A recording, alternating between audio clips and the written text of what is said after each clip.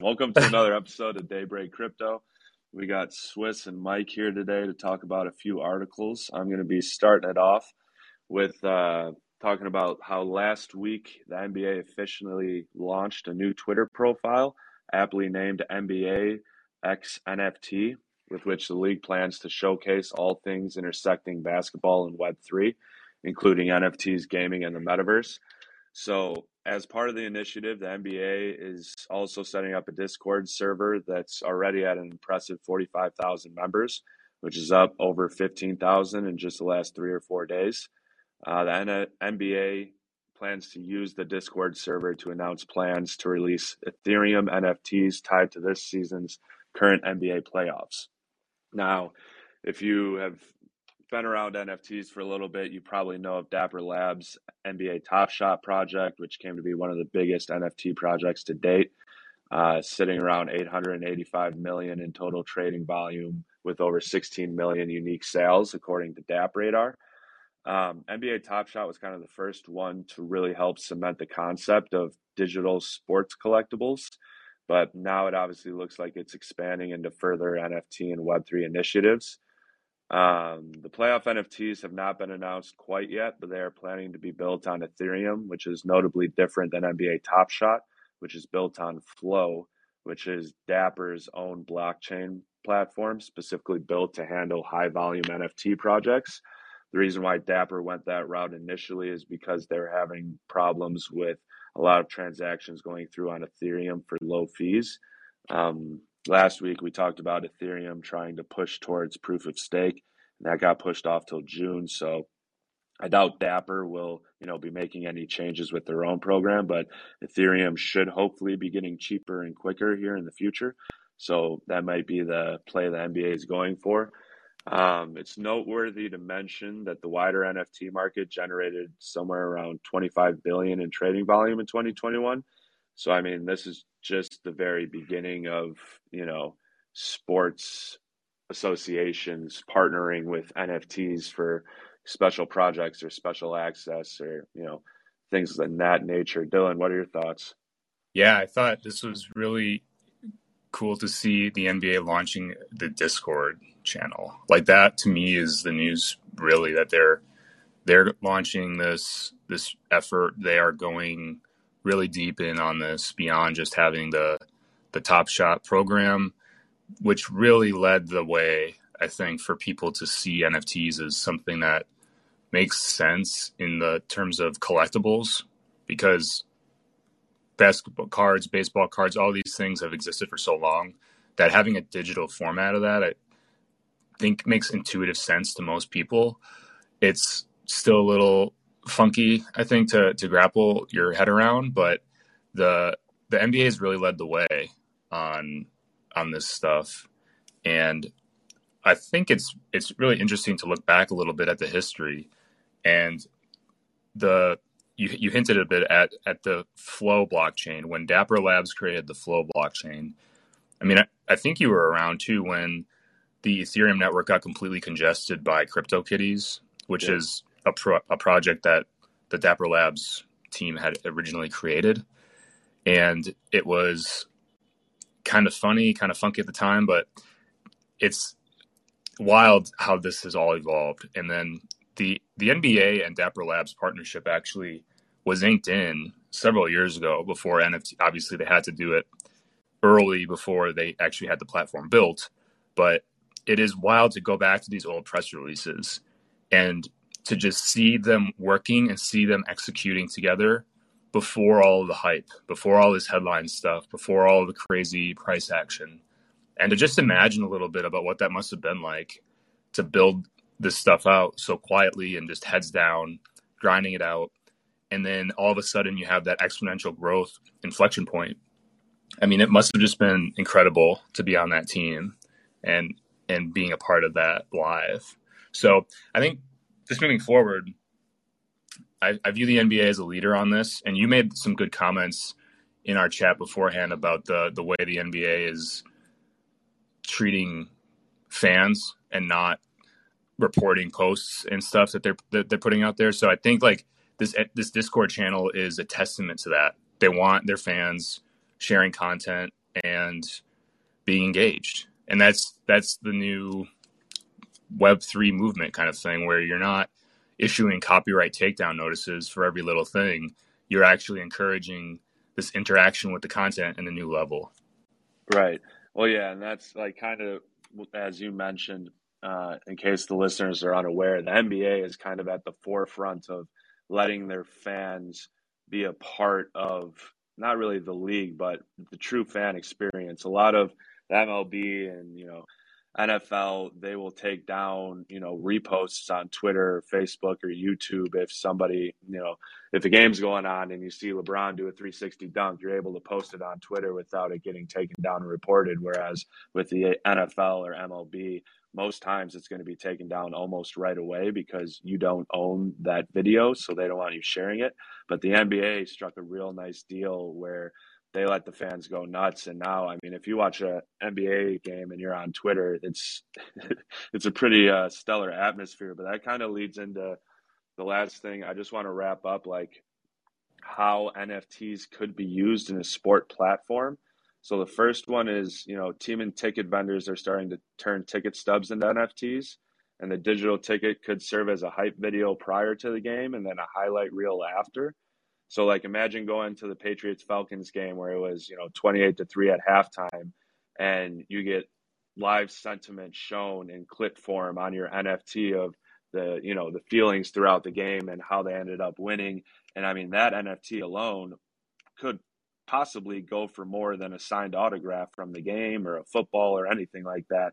And then another thing is for season ticket members, NFTs provide a whole mess of new opportunities, including, access to special VIP areas, discounts on concessions, parking, or team store gear.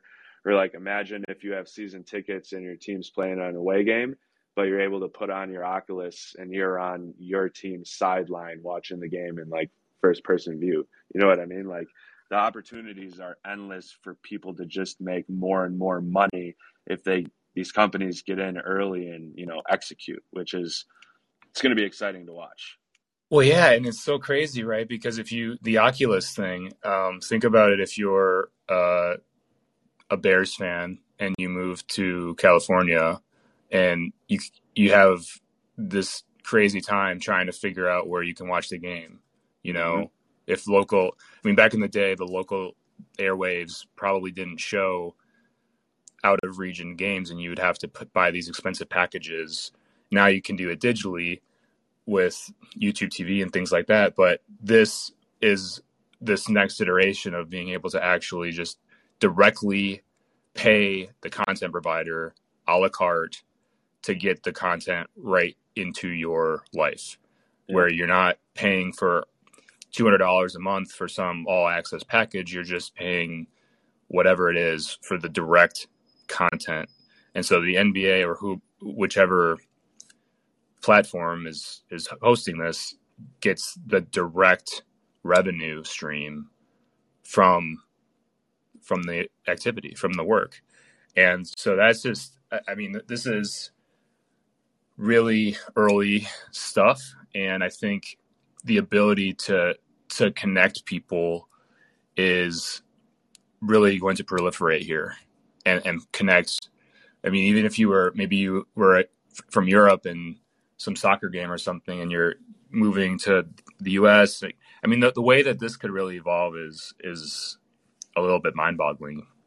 It really I mean? is. I mean, like you have friends all over the world. Imagine, 6 of you put on your Oculuses and you're sitting next to each other at a FIFA game, a World Cup game. Like that's insane. That's something that wouldn't happen without this technology. So, yeah, it'll be fun.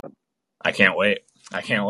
And then I think just it's a good segue a little bit because the article that I brought up was about Warner Music, and they have partnered with the platform Pope. I call it Pope, but it's POAP, Proof of Attendance Protocol.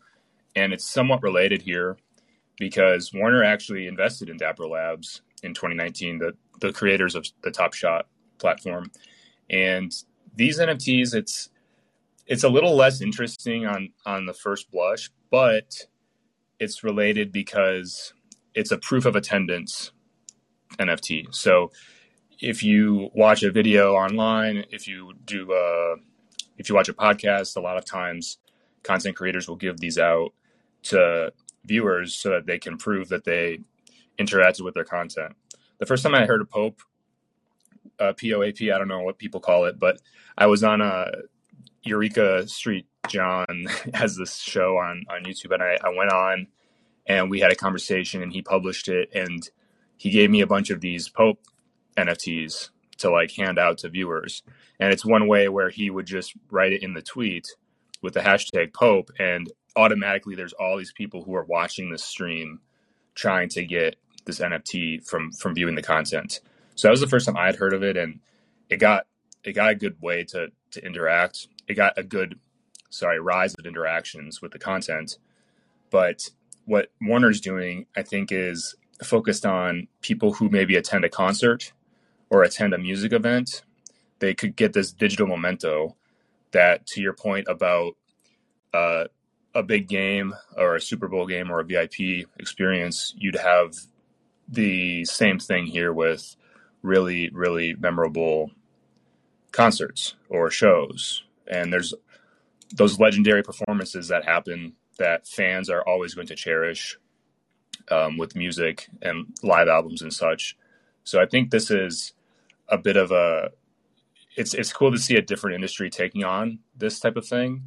And I think what would be really cool is to see some kind of Top Shop program for music where you could exchange these monumental moments in music history the same way that you can with the NBA games.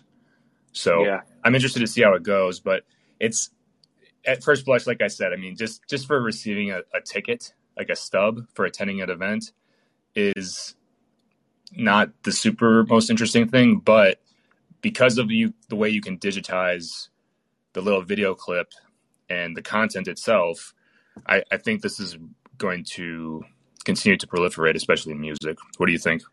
Yeah, and I honestly think you might be downplaying a little bit because, I mean, above avid sports fans in the most annoying, category, there are people that are music snobs that just will not listen, they fucking love Kenny Chesney or they're a Michael Jackson fan until they die. So, like, in that same vein, imagine having, a POAP that you were at Michael Jackson's first live concert ever, or you were at Kanye's or Beyonce's or Taylor Swift's like very first concert that they put out. Like I remember going to Kendrick Lamar concert at the Rave in Milwaukee, and it was buy one get one free because it was like 2008.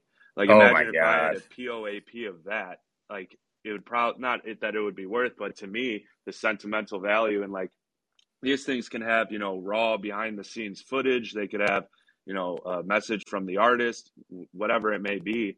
It provides value that you wouldn't get without this tech, which again is the same thing I said on the other article. But it's just really exciting to me because I know like everybody has that uncle or that friend that has a man cave that has, the signed jerseys and the footballs and the pictures and everything taking up every square inch of space on the walls. I'm just imagining now, like, one or two TVs that just stroll through all your POAPs or your NFTs that show, you were there and you were at the game or you were at the concert and you saw this big moment. And yeah, like you were saying, it would be really cool to be able to see like, we're trading Kanye West's, when he ran up on stage and said Taylor Swift didn't deserve that award, Beyonce did. You could trade that for when Justin Timberlake ripped Janet Jackson's bra off at the Super Bowl. Like these are actually valuable things that, we could see a market for moving forward. So it'll be interesting. Dude, yeah, that's great. That's great. And I think to that point, the end of this article, it talks about Warner investing in Beeple's marketplace. And Beeple was a prolific NFT creator in the big hype cycle a year or two ago. And they're he's looking to sell NFTs to celebrate iconic moments in history. And there's one like a Wimbledon was a game in 2013. It was the first one that he put out there. But those moments you just mentioned, I think would be perfect. I mean, this is I think that the curator of the Killer Marketplace app is probably going to be linked to Warner and the incumbent powers, Right. similar to how Top Shot is linked with the NBA directly. Because there's all these NFT marketplaces I see come and go that they're going to be the next one, and that's what they claim. But I really think that the true winners will probably have the brand recognition of the incumbents. But that's a great point, and I mean, it's almost like you could speculate on those tickets or those stubs in the same way that some people are speculating on Top Shot moments of like rookie players. So that would be really interesting, because if you just had this digital wallet that you, like your badges that you show as a profile, and you had that Kendrick POAP from back in the day, I mean, that would be so sick. Yeah, no, I couldn't agree more. And like I said, like people are very um, determined and set in stone in their music preferences, and they could argue Yeah, about it for years and years and years. So it just presents a very fun, new opportunity. no doubt, no doubt. Well, hey, this has been a great talk. You've opened my eyes a little bit to some of this stuff, and I'm looking forward to watching it moving forward. Definitely, man. It was great. Great hopping on. Yeah. We'll be back tomorrow. I'm not sure who's on tomorrow, but we got some more content coming up. So we will see you all for another episode of Daybreak Crypto very soon.